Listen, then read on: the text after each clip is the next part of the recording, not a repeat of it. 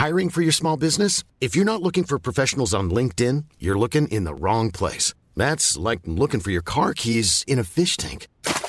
LinkedIn helps you hire professionals you can't find anywhere else, even those who aren't actively searching for a new job but might be open to the perfect role. In a given month, over 70% of LinkedIn users don't even visit other leading job sites. So start looking in the right place. With LinkedIn, you can hire professionals like a professional. Post your free job on linkedin.com/people today. Hey, it's Ryan Reynolds, and I'm here with Keith, co-star of my upcoming film, If, only in theaters May 17th. Do you want to tell people the big news? All right, I'll do it. Sign up now and you'll get unlimited for $15 a month and 6 months of Paramount Plus Essential Plan on us. MintMobile.com/switch. Upfront payment of $45 equivalent to $15 per month. Unlimited over 40 gigabytes per month. Face lower speeds. Videos at 480p. Active Mint customers by 531.24 get 6 months of Paramount Plus Essential Plan. Auto renews after 6 months. Offer ends May 31st, 2024. Separate Paramount Plus registration required. Terms and conditions apply if rated PG. Millions of people have lost weight with personalized plans from Noom. Like Evan, who can't stand salads and still lost 50 pounds. Salads generally for most people are the easy button, right? For me, that wasn't an option. I never really was a salad guy. That's just not who I am. But Noom worked for me. Get your personalized plan today at Noom.com. Real Noom user compensated to provide their story. In 4 weeks, the typical Noom user can expect to lose 1 to 2 pounds per week. Individual results may vary. You're done with your Oreo? Yeah, done with my Oreo. Okay, good. Do we really know what happened? The brother did. The brother, that's what I thought too. I mean, that seems like kind of obvious. Hey, do you want to talk about death? Yeah. I mean, mystery, murdery thingy. Hey everybody, it's Mario. I just wanted to tell you quickly that I made a little goof and said the wrong name of the author in the book that I mentioned as one of my main sources. I put a little insert of me saying it, but it sounds weird, so just so you know, that's why that sounds weird. Enjoy the episode. I already started it. Oh.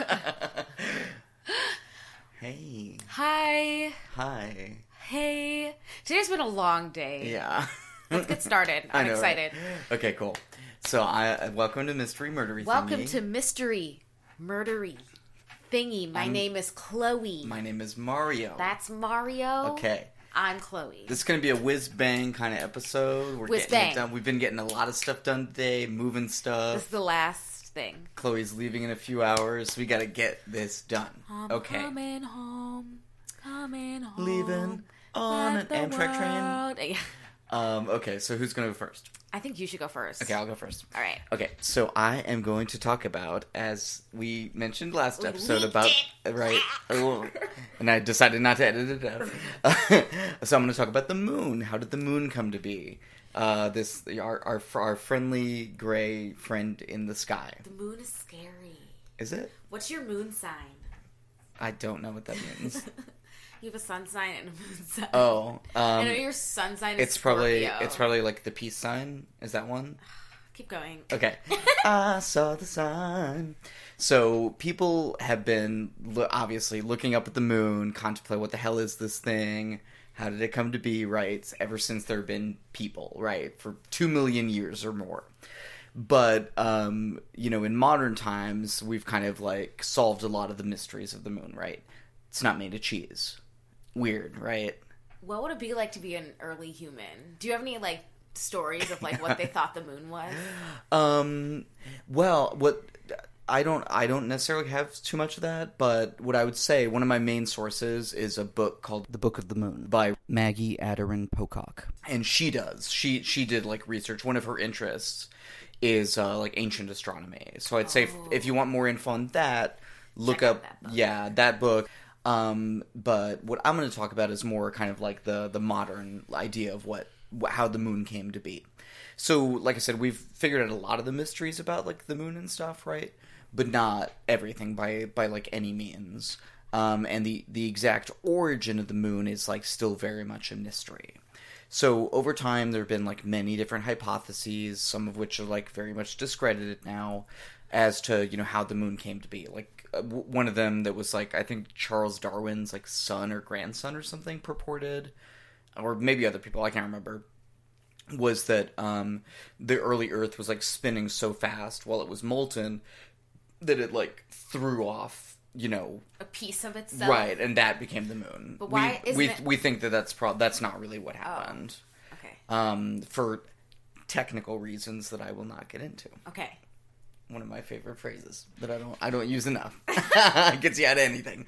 For technical reasons that I will not get into. So, thank you. And I would like you to assume that I can get into them perfectly. I could explain that. I'm just not wearing the right shoes. So is that a good? That's a bad joke. That's not a good joke. Keep going. Okay, cool. Cool. No doubt. No doubt. So there are, though, a few of these hypotheses that have survived into the modern era. So one idea is that the moon was kind of like a free-floating body, right? Doing its own thing. Billions of years ago. More than 4.5 billion years ago. Wow. And that it was captured by the Earth's gravitational pull. So that was kind of the most popular theory up until about the 1980s. Oh. So... Though, or part of why it was so popular, right, is because we basically know that this is how some other moons, like some of the moons of Jupiter and Saturn, came to be around, their planets, that they were captured.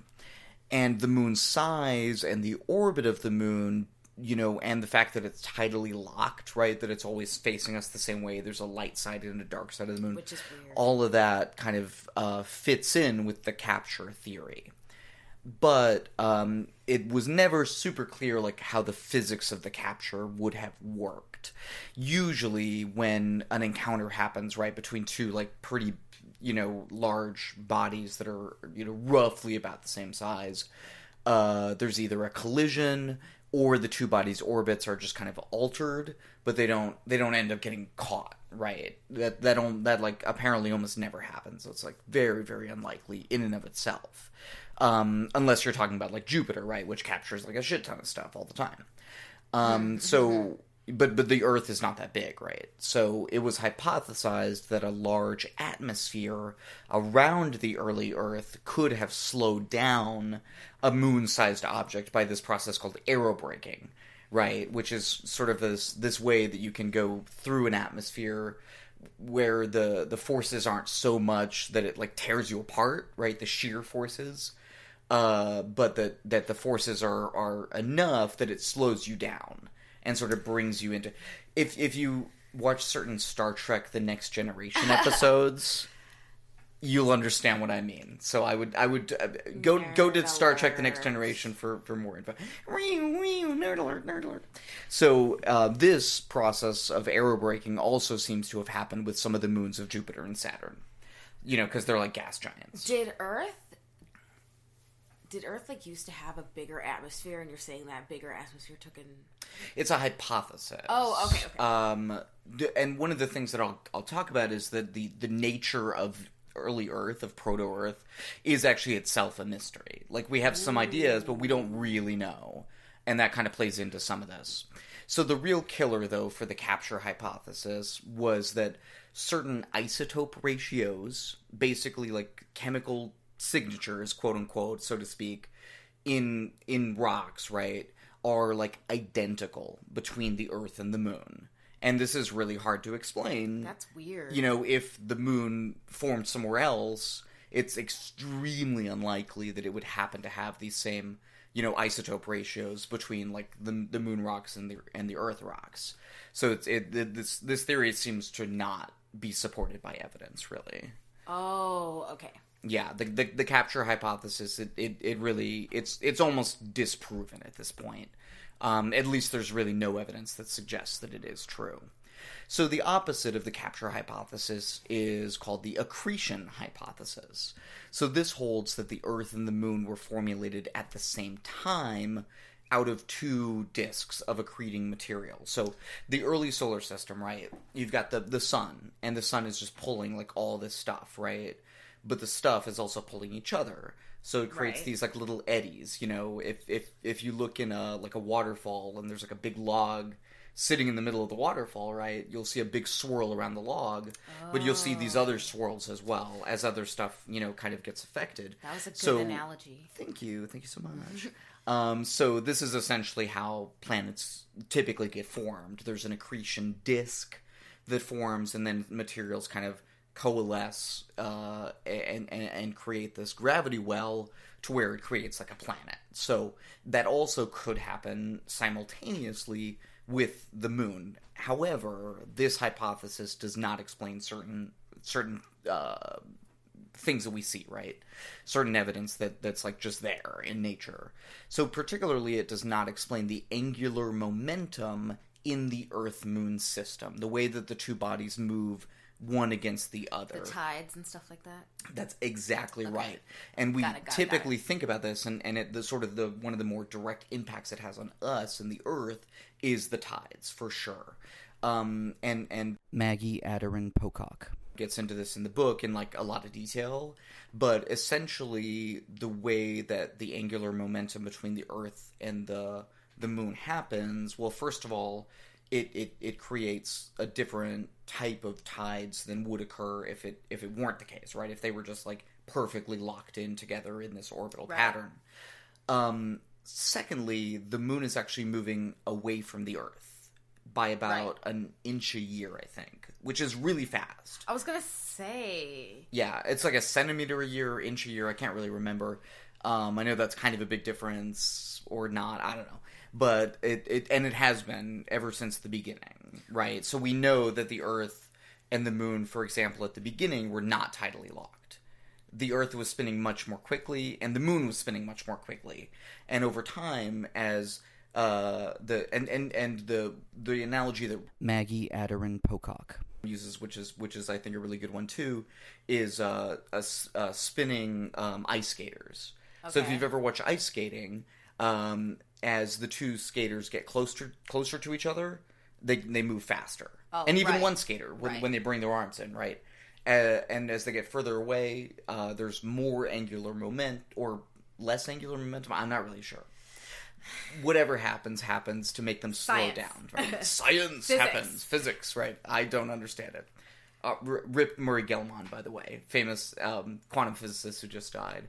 But anyway, this process goes through, right, to such an extent to where the moon's way out there and it's tidally locked instead of being spinning really fast and being much closer in. So we kind of know that about what happened. And the accretion hypothesis would not explain that. Like, it would not be that way if the moon and the Earth had just formed together out of these two kind of like parallel disks of accreting material. And it also, the accretion hypothesis also doesn't explain why the moon has a relatively small iron core. If the moon formed basically the same way the Earth did, you'd expect it to have a similarly sized iron core, but it's about half the size.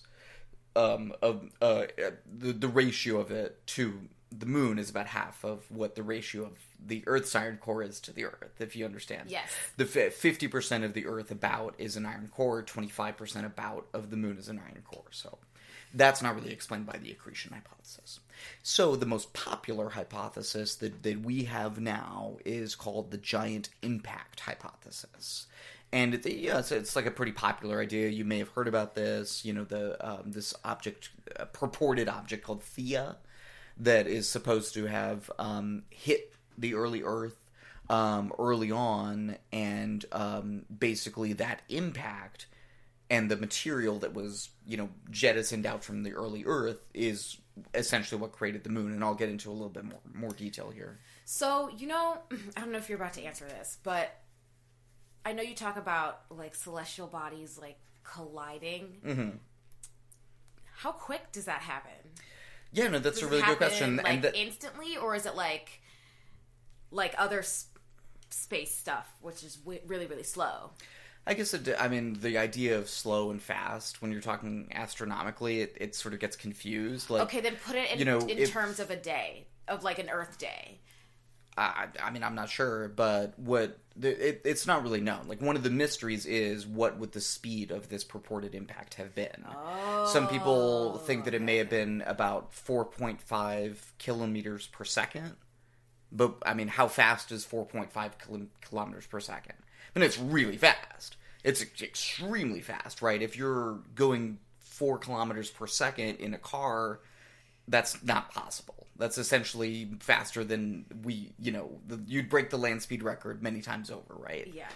But if you're talking about, for example, the speed of light, it's like essentially standing still. It's nothing. So again, like you sort of have to adjust your. I don't know. It's hard to say. Space is confusing. Yes, but for an astronomical body, that would be about a medium speed, is what it said. So, but no one knows. Other people think it might have been significantly faster than that. So, it's one of the big mysteries. So many here. questions. Many questions. Embrace the mystery. Astronomical mysteries. Yeah. So.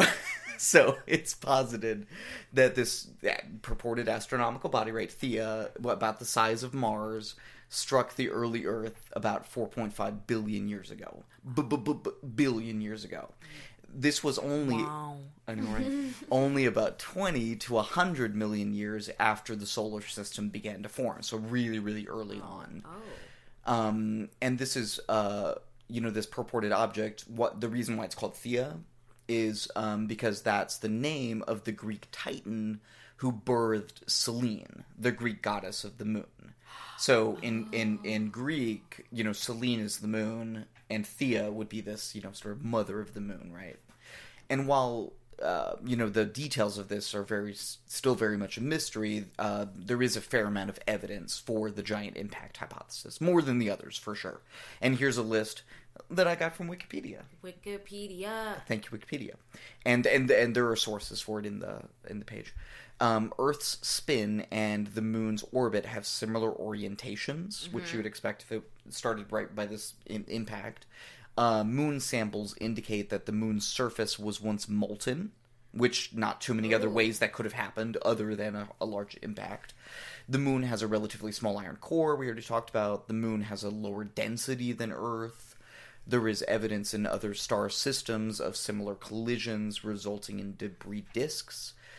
Giant collisions are consistent with the leading theories of the formation of the solar system, and the stable isotope ratios of the lunar and terrestrial rock are essentially identical, implying some kind of common origin. And I'll talk about how that common origin may have come to be with the two objects. We'll tease that out a little bit here in just a minute. So let's talk about some things that remain a mystery. First, it's not known whether the possible impact was kind of a full-on, right, head-to-head kind of impact, or if it was more glancing, right? If it was more full-on, then it would result in a fuller mixture of the two bodies. If it was more glancing, then it would leave a lot of Theia intact, and Theia may have just kept going with less material. Some computer simulations, and this is kind of what I was talking about earlier, suggest an impact angle of about 45 degrees. So kind of coming together, right at sort of a vortex, right? If you want to think about it like two cars, right? A car coming down a road and then a road perpendicular running a stop sign or something and then hitting each other. As opposed to a head-on collision, right? And that the impact velocity may have been at or about or below 4 kilometers per second. The oxygen isotope ratios of the lunar rocks, though, and we've kind of mentioned this a few times, right? And some of these analyses were done pretty recently and strengthened this idea of the homogeneity of the isotope ratios, the sameness, that it seems like they came from the same material, suggest that a total mixing occurred between Theia and the Earth. So the head-on impact version of the giant impact hypothesis seems to be more correct, and that the likelihood that these ratios would just happen to be the same, right, is extremely low. So it seems like this is essentially how this probably happened, with a head-on impact that created this fuller mixture. So that the impact would have essentially turned Theia and Earth into a Theia-Earth mixture. Into a molten into you can't see my dancing. Can't see us dancing. I know, right? We're both dancing. It's so we're so cool. Into a molten liquid, right? That just not Theia anymore, not Earth anymore. It's just one molten mass of Theia Earth material that would have been connected by this kind of vaporous atmosphere that would have encouraged this sort of large scale mixing between the two bodies. And this would have created a homogenized, magma that would then have these homogenized isotope ratios that we find today. So that's the moon? Well, the moon would have been, materials, and I'll talk about that in just a second here. So, like the physics of it, I'll talk about in just a second. So, for this to have been possible, the mixing would have had to have continued for about 100 years, and scientists are trying to kind of figure out whether this was kind of possible. So, this is something we might get more answers about in the near future from the kind of theoreticians. So anyway, the massive impact of Theia would have mixed the core and most of the mantle of the two bodies. The cores would have been completely mixed. Some of the mantle, though, would have been thrust out into space. And this is where what you were asking before, right? Where's the moon in all of this, right? Oh, okay. The moon would have come from mantle material that, would have had a sufficient escape velocity to exit the main, mass of this material, right, and get trapped in orbit around that the central material, right, the Proto-Earth Theia mixture now, and of course some of this material would have gotten thrust out and started orbiting the sun, but some of it would have had a median velocity between an orbital and an escape velocity, and that's the material that would have created the moon. Now, wow, that's very... How does someone come up with that? How does one come to such a conclusion? Theorists and astronomers and, people who make models, it's a lot of people. Thousands and thousands of people over a long period of time. It's not easy, but when you think about it, it's not that hard to understand either, right? Yeah. Two relatively large bodies hit each other. This causes them to melt, and they spin around real fast, and some of the material comes off and creates the moon. That's essentially what this is saying, right? In simplistic, very, very simplistic terms. So, scientists, right, think that the material would have formed into the moon maybe as quickly as a month, or maybe as much as a century. Both of which are very, very short amounts of time. That's a pretty big gap. It's a pretty big gap, but if you're talking about astronomical time, it's very, very close in time, and they're both exceedingly short. Computer simulations suggest that about 20% of the original mass of Theia would have been ejected and stayed in orbit. So the moon, as we know it now, would have been about 20% of that, right, Theia object that hit the Proto-Earth, which itself was about the size of Mars. Okay. So, and again, this is all kind of worked out, over long periods of time, theory and, what we see in reality. Where did Theia go? Well, that's the thing, right? We don't know if it was the full-on impact. If then Theia exists. If Theia even existed, then Theia would now become part of the Earth, right? It became part of the Proto-Earth and part of the moon. It just mixed in with the Proto-Earth material. Oh. So okay. it didn't really go anywhere. It's still here. So it wasn't like a hit and run? That's what we think. Now, there could have been. That's what I mentioned earlier with whether it was a full-on blow or a glancing blow. Remember, and I said some of it could have kept going. So we don't know. That may have also happened. So there may also have been two moons at the beginning. I wish we had two moons. You Wouldn't hear that me be cool? say that all the time. Anyway, one would have been significantly smaller. And you know how we talked earlier about how the moon started much closer in and then migrated out? Yeah. Okay. So as the moon migrated out, the smaller object would have gotten accreted probably pretty slowly onto what we now know as the dark side of the moon. And we essentially can see this. On the dark side of the moon, the crust is significantly thicker, and there are fewer of these... I forget what they call them, but the crust is just it's much thicker on the other side, and it looks different. So we know essentially that something happened, and it may have been this smaller object that got slowly accreted onto that side. Did we go to the dark side of the moon? That's a very good question. Actually, the first man-made object to ever visit the dark side of the moon happened very recently. It was the Chang'e 4 lander. Well, maybe that's it's a lander and a rover that are part of one thing for the Chinese Space Agency. So man actually just visited the dark side of the moon for the first time, like a few months ago. I'm glad I said something. Yeah, no, definitely. But the first pictures of the dark side of the moon was probably, I think, in the 70s, or I can't remember if it was before Apollo 11 or after. I honestly, I can't remember. Anyway, there is a recent modification to the giant impact hypothesis called the terrestrial magma ocean hypothesis. Oh. And so this hypothesis posits that the early, proto-Earth at that time was covered by a worldwide magma ocean. And you remember I mentioned earlier, we don't really know what things were like back then, so this is kind of one idea. So when Theia struck this, worldwide magma ocean, it would have heated that magma up, much to a much larger extent than the relatively cool Theia material, which would have come in as solid, cool material. Thus, it would have, created this large, temperature disparity that would have ejected much more of the proto-Earth magma into orbit, therefore changing sort of the nature of that material.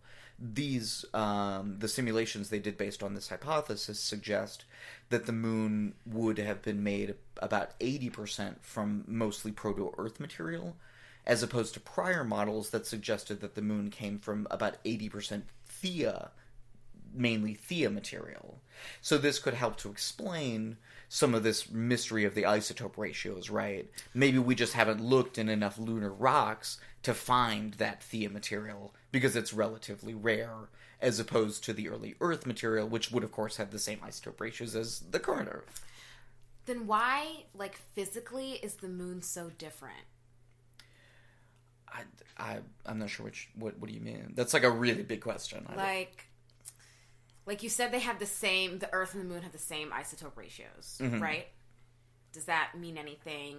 Does that have anything to do with how it, looks, or what exactly no, not really. forms? Oh, okay. Yeah, not necessarily. I mean, a lot of the difference in the way that the moon looks is because it doesn't have an atmosphere, so it gets impacted a lot more. Got it.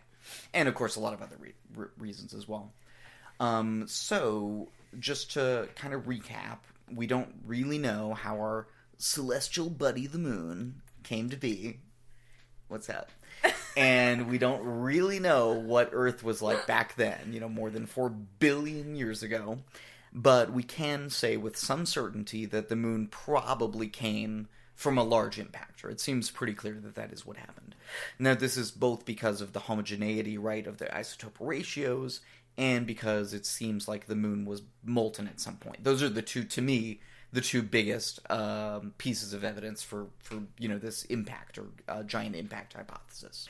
And of course, thankfully, scientists will be around for a long time, pondering these things, finding out the origins, and bringing that knowledge to mere mortals like us, who are not scientists and don't really know what the hell they're talking about. But I like to dig into these things sometimes. There's a lot more out there about this, of course, but I just wanted to give a little, kind of primer on it. So, do you still want to go to the moon? Of course.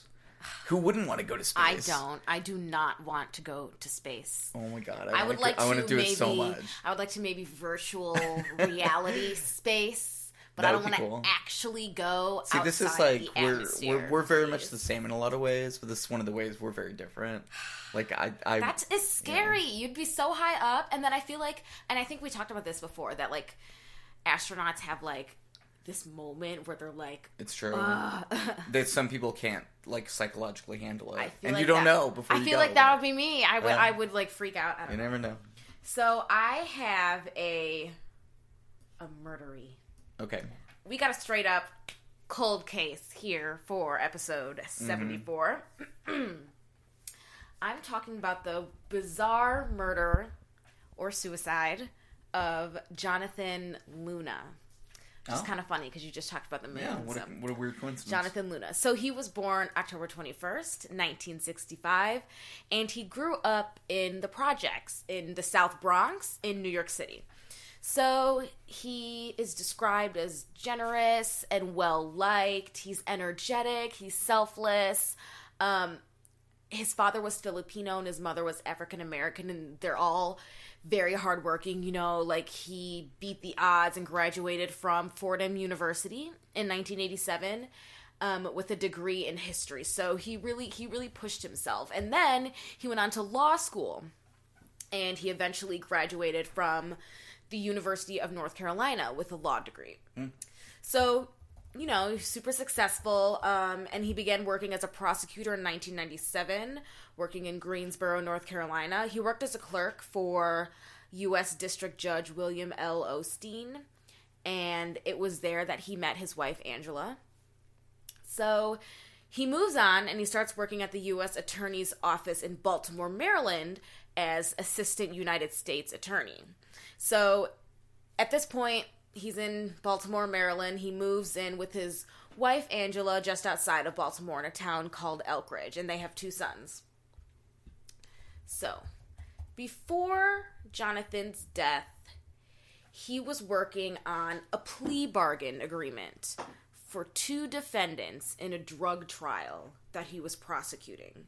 So, this was a very violent drug trafficking organization, okay? So he was prosecuting a Baltimore rapper named Dion Lionel Smith and his associate, Walter O'Reilly Poindexter.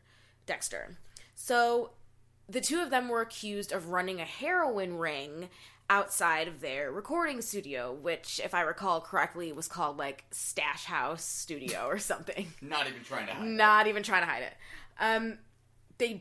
The defendants did plead guilty to 3 counts of drug trafficking and some other things. So, at about 5:30 a.m. on December 3rd, 2003, Jonathan Luna's body was discovered in a rural town called Denver, Pennsylvania, in Brecknock Township. So his car was found parked behind a drilling company before being driven into the creek. His body was found by an employee named Daniel Gammon, and he was found face down in a stream underneath the car, which was still running. He had been wearing a suit and a black overcoat with his ID around his neck. Blood was found on the driver's side, and a pool of blood was found on the passenger side floor, and there was also blood in the back seat. Luna had been stabbed 36 times. Yeah. The coroner states that there were no defensive wounds. The wounds were around the chest and the neck, and a head injury was also found. There was money scattered throughout the car. There was also a blood-stained toll booth ticket, which is odd because Luna had Easy Pass. And for those who don't know, the Easy Pass is like a little plastic thing, maybe 4 inches long, that you like tape to the top of your car and top of your windshield, and as you go through the tolls, instead of stopping and physically handing someone money, it just automatically takes it out. So he didn't really need a toll booth ticket in the first place. 2 months later, the murder weapon was found, Luna's penknife, and we don't really know why it was found 2 months later or what that whole deal was. There's a lot of unanswered questions here, and there's a lot of, like, things the FBI, things federal agents said, and things the locals say, you know. So, Dr. Barry, let's get into the investigation. Dr. Barry Walp, the forensic pathologist, he said that Luna died by drowning. Despite this, anonymous federal sources told reporters in Washington, D.C. and in Baltimore that it had been suicide. And this caught on a little bit. They argued that, like, some of the wounds were shallow and called them, quote, hesitation wounds, which I guess is legitimately, like, a thing, but it's not, like, on your chest and your neck. It's, like, maybe on your wrist. But 36 times? Exactly. Yeah. I don't believe that. Right. That seems incredible in the sense that it's not credible. So the new coroner who took over after Barry Walp retired at the end of 2003. So he was found in the beginning of December. A month later, the coroner retires, and Dr. G. Gary Kirchner takes over, and he believes that the autopsy report was right and that it was homicide. He also talks about that he was approached by FBI agents to change the ruling, but he declined. He was like, no. He even wrote a letter to them. So he was like, okay, well, like, if you guys want to do this, he writes a letter to them asking about a coroner's inquest. And he's like, okay, you can present open court testimony on why you think Jonathan's death was a suicide. Right? But there was never... That's how an inquest works. There was never a response. Investigators also look into the prosecution case that Luna was dealing with at the time. So the defendants, Smith and Poindexter, were in jail at the time of the murder, and they reached a plea deal. So there wasn't really much motive there. Like during the initial hearing, but they like took a lunch break, and Jonathan went over there and was like, all right, here's a plea deal, and they accepted it. So it wasn't like a fight or anything. They looked over his financial records and his computer files. Unnamed federal sources have told the Washington Post and the Baltimore Sun that Luna was actually facing a polygraph test connected to the disappearance of $36,000 from a bank robbery case that he had prosecuted back in 2002. Coincidentally, the sources also said that Luna, quote, came into $10,000 soon before he died. So there's a little bit of question. Maybe there was some kind of motive there. Maybe he was stealing money. Maybe he wasn't. They also revealed that he had $25,000 in credit card debt that his wife didn't even know about. He had at one point like 16 credit cards open at the same time. Oh my God. Yeah, talk about stress, right? His name was found on adult websites seeking women for sexual encounters. Some sources say that where Luna's body was found was like a common place for people to like meet up and hook up. But local authorities were like, that's not true. That's not a thing. So as they investigate, they find that Jonathan was also taking frequent trips to Philadelphia in the past few weeks. His father even talked about how he canceled a Thanksgiving trip to New York City because he had to work a case in Philadelphia. Officials say that doesn't make sense because he didn't have any work in Philadelphia, but other people who were like working on the case with him said, well, the key witness is locked up in Philadelphia. So if he's going to Philadelphia, it's because he's going there to interview the key witness. So let's go through like a timeline of his last hours. So this is December, I think it's December 2nd, and then it goes on to December 3rd. So he leaves the office at 6 p.m. to go home. But he comes back a few hours later to draw up the plea agreements, finish up some paperwork. Around 10:30, he calls the defense attorneys and says that he's going to fax over plea agreements by midnight. But that fax never came. This is also odd. He leaves his cell phone and glasses on the desk, which his friends say that he needed his glasses to drive even. His car was clocked leaving the courthouse parking garage at 11:38 p.m. And so we know his approximate whereabouts because of the tolls. So he passes through 3 toll plazas before taking exit 3 on I-95, which lands him in Newark, Delaware. And there, at this stop, there is a $200 withdrawal from the gas station ATM at Travel Plaza at 12:57 a.m. And they're not even sure if that's Jonathan or not because the camera footage was unclear. And then money is taken out again, and the camera footage for that was also unclear, which is... I don't know what that says. This is where we have a gap in time. So about from 12:57 a.m. he withdraws the $200. And we know that at about 2:37 a.m. his car entered the New Jersey Turnpike from Route 130, which is usually a 45-minute trip, but about an hour and a half has passed. So he crosses the Delaware River Bridge, enters the Pennsylvania Turnpike about 10 minutes later. At 3:20 a.m., his card is used at another gas station. He exits again at 4:04 a.m. with a paper ticket, and that's the one that was later found in the car with bloodstains. According to the coroner, Luna was alive when his car pulled up to the creek, and he isn't found dead until 5:30 a.m. He doesn't show up for court the next morning at 9:30, but they went on with the plea agreements anyway, which is unusual. Sometime after 9:30, his credit card is used again at a shopping mall in Pennsylvania. Yeah, even though his body had already been found. So, theories. The main theory, obviously, is murder, homicide.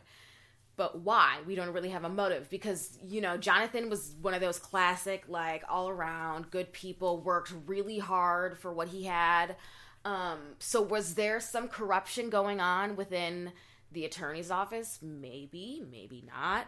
Did all this have something to do with the case that he was prosecuting? The key witness was also, an FBI informant, I guess. And, at one point, he, took off his ankle bracelet and ran. And so, he was, a kind of a dangerous character.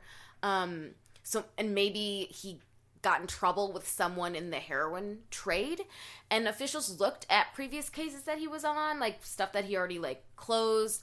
But they never found any promising leads. He's done a lot of drug trafficking, and, he's definitely met his, fair share of dangers. Done a lot of drug trafficking in the sense that he's defended a lot of drug trafficking. Right. Okay, sorry. Yes. I just want to make sure that was clear. Yes, thank you. And he's come across plenty of, pretty dangerous people, but they didn't really find anything.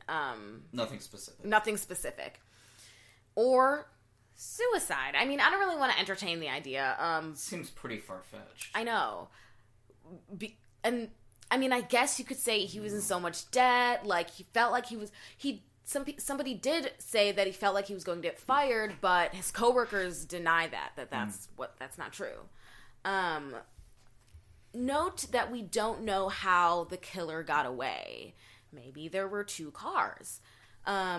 So there's still a lot of questions here, why do the federal agents think that Luna killed himself? Why didn't they... It doesn't make sense for them to look at something so obvious and say it's a suicide. What's going on there? What are they trying to hide? Right. There was also a lot of suggestions of racism and prejudice, and that's could be a factor too, Yeah, Baltimore is historically a very racist town. Yes. Why was there an hour-and-a-half time gap? What happened during that time? Why was his Easy Pass used on Interstate 95 into Delaware, but not on the New Jersey and Pennsylvania turnpikes? Why didn't he finish the plea agreement that night? Was he interrupted? So to me, it seems like somebody picked him up at his office, held a gun to his head and told him to drive. That's what it seems like to me. I agree. Until one point, they killed him and they dropped him off. We have no idea who or no idea why. The FBI is offering a $100,000 reward for any information leading to the resolution of the investigation. Got anything? What? Know anybody? Oh, no. Sorry, I've never heard of this case before. Wild, right? It is pretty crazy, but I agree that that's what it seems like happened. Sometime after 11:38 or whatever around that time, he was abducted, essentially. Right. And they found blood stains in the back seat. Yeah, so maybe he was even, bludgeoned at that time, and he was just, taken out to his car, killed somewhere else, and then taken to that site, but... Maybe that's what that hour-and-a-half gap is. The one thing that does not seem to... I don't know, it just doesn't seem like suicide. I don't know. But it's good mystery. There's a lot of mystery there. Okay, so we're gonna do time to move on? Little bit for weird shit in the news. I don't know why I'm saying it so slow. In the news. Okay, I don't have one, but you said you had a good one. I meant to do this one last week because it's a little bit old, but So we all know Arnold Schwarzenegger, right? Yes. Arnold. And so, right. So, if you know anything about Arnold Schwarzenegger, he's a big, muscly man, 71 years old at this time. And he was recently and this is a BBC News article about this, but there's like a bunch of them out there. You're watching the BBC. So he was at his event recently called Arnold Classic Africa, which is a sporting event he I guess, hosts every year. And this guy thought he was going to be a big, badass guy, and he goes up and he decides he's gonna kick Mr. Arnold Schwarzenegger, right? So he comes at Arnold with a flying kick, and this guy thought he was gonna be, whatever. He was gonna take down Arnold. He did not. Surprise attack! He did not take down Arnold with his surprise attack. Arnold Schwarzenegger didn't even realize he had been kicked. He thought he had been jostled by the crowd, and literally was not aware that something like this had happened until he watched the video of it, which you can go and watch. It's out there. But Arnold says if you watch a video, just keep in mind it's not about the attacker, it's about the people competing at his event. He's trying to put that all back onto them, because that's what it's about. But it was just a pretty funny, kind of story. But you really think you're gonna come at Arnold Schwarzenegger? Like I don't care that he's 71 years old. He'd kick your ass. It's like when a puppy bites at your ankles. No, it's like when a puppy runs at a car. Yeah, that's a better. You have no chance. So anyway, that's what I got. So thanks for listening, you guys. Yay! 74 weeks going strong. Hey, 74. We want to keep making this better, doing more research, Right, getting more into stuff, bringing you guys the, interesting, diverse stories. Yes. With that, We're trying. humanistic, angle that we try to do. We're trying to step our game up. You got any ways to make it better? Suggestions? Review us on iTunes. We recently got an email. A very nice lady said she, maybe she would send us her ghost story. If you have a ghost story, if you got a mystery, if you have any stories, send it to us. What's our email? mysterymurderythingy@gmail.com. mysterymurderythingy@gmail.com. Follow us on Twitter, Facebook. Mario Tex 30 is my Instagram. Twitter. I try to tweet helpful, interesting stuff. Apparently, they're going to change the way that pork is being. Don't buy pork. That's one thing I would suggest. Apparently, they're changing the way it's going to be inspected. Look it up. Look it up. Okay, thanks, guys.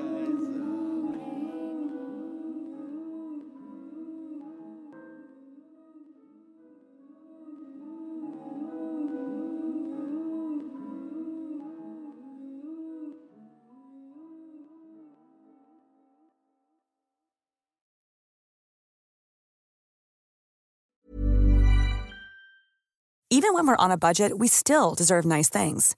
Quince is a place to scoop up stunning high-end goods for 50 to 80% less than similar brands. They have buttery soft cashmere sweaters starting at $50, luxurious Italian leather bags, and so much more. Plus, Quince only works with factories that use safe, ethical, and responsible manufacturing. Get the high-end goods you'll love without the high price tag with Quince. Go to quince.com/style for free shipping and 365-day returns.